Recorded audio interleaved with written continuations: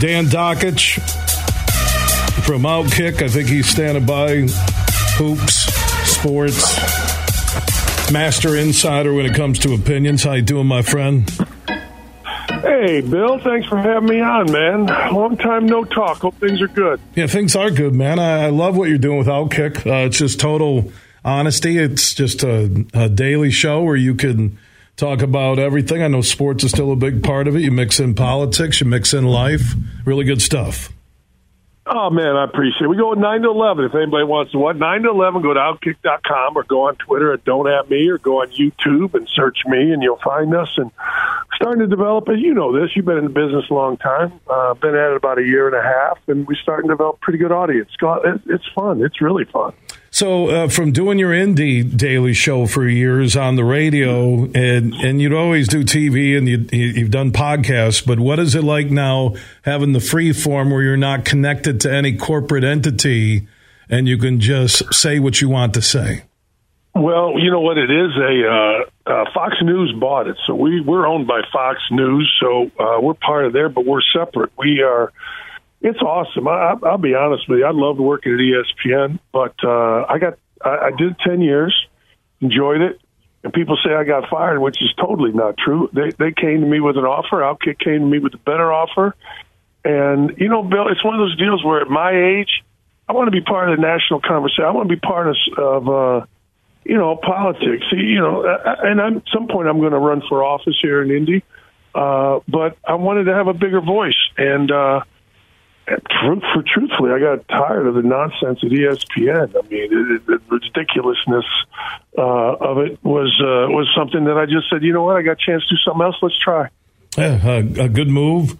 Working out well. I know you talk a lot about hoops, so I want to get your thoughts on Purdue, who held off Rutgers today in Chicago in the Big Ten tourney. You got Michigan State and Ohio State going on right now. Juwan Howard, Jet Howard, a lot of angry Michigan fans right now. The team played better when Jet was in the lineup. Juwan, he hasn't been the same since the Wisconsin incident. There's been, I go back over a year. There's just something missing in terms of connectivity from Juwan to the team to in-games. I don't know what it is, but we'll begin with Michigan. Your thoughts on what they need to do to get that back on track? All right. In coaching, people know this.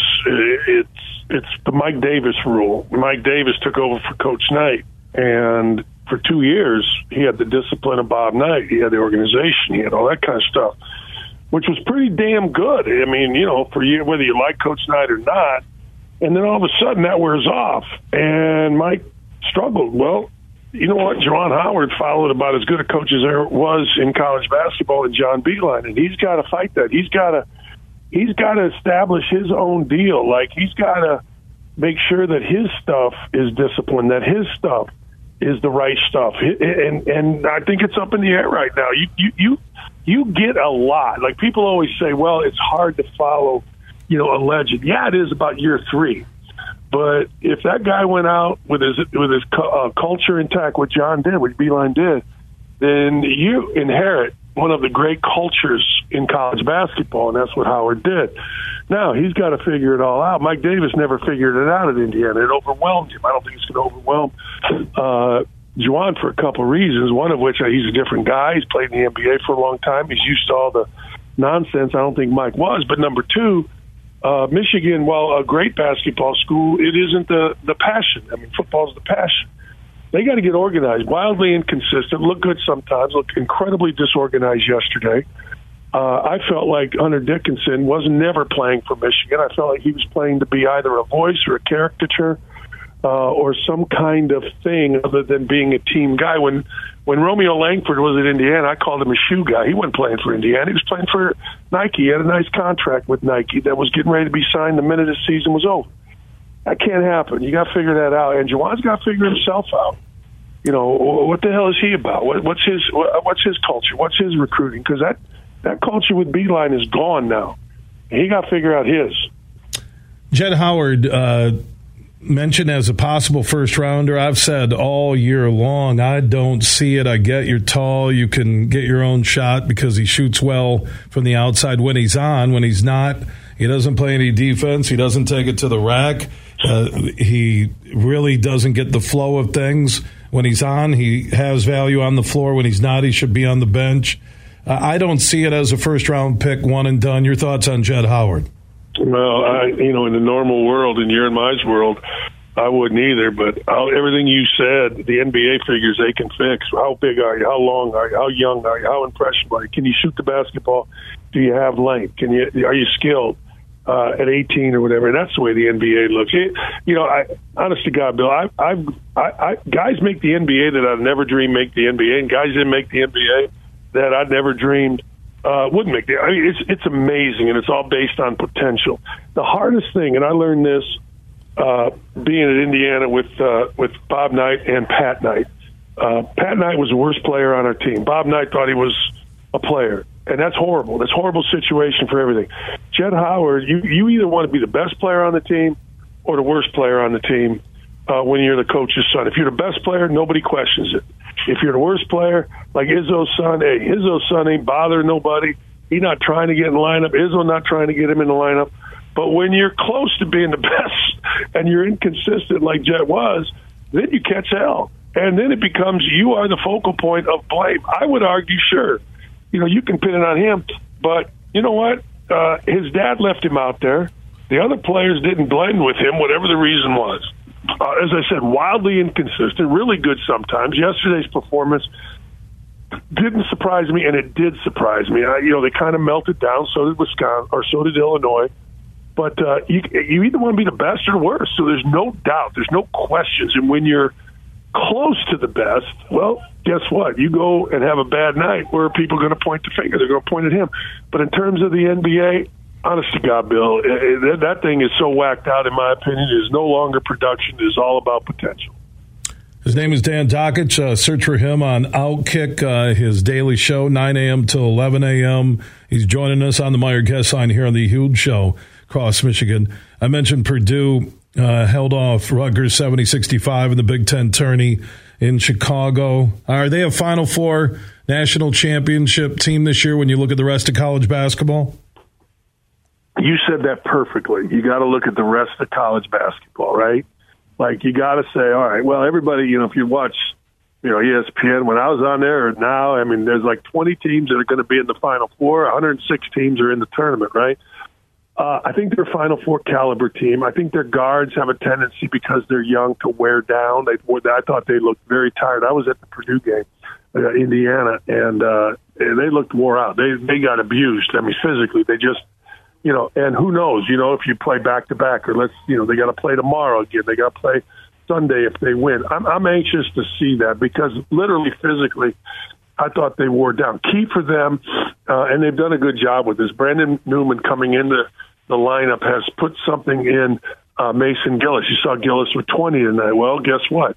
There's nothing wrong with a little competition. Gillis isn't like Glenn Robinson and deserves to start and never come out of the damn lineup.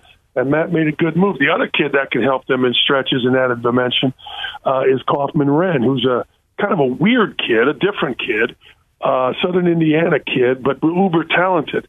I like them. If you're going to say to me, okay, give me 4 teams in the Final Four based on how they're playing, I put Purdue in there with Alabama. When I saw it at Gonzaga, I kind of liked it. I got to tell you, I kind of like Duke. I mean, I'm watching Duke yesterday, and I'm like, holy hell.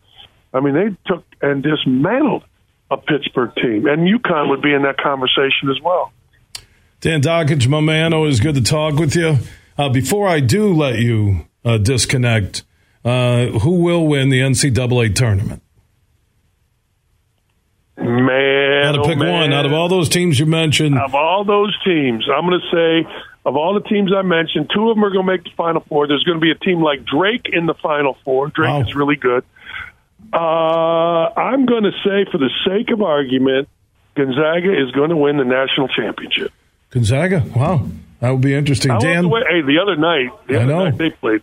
And you know what? I like teams that have been through, I'm not going to swear, that have been through some stuff and come out the other end better, and they look better to me. I like that about a team. What about Michigan State? One thing I forgot I wanted to slide in. Izzo has a great team, not a lot of individual stars. We'll see what they do and how they finish in the Ohio State game going on right now. But come NCAA tournament time, Izzo has one of the best track records Your thoughts on how far you like the Spartans advancing?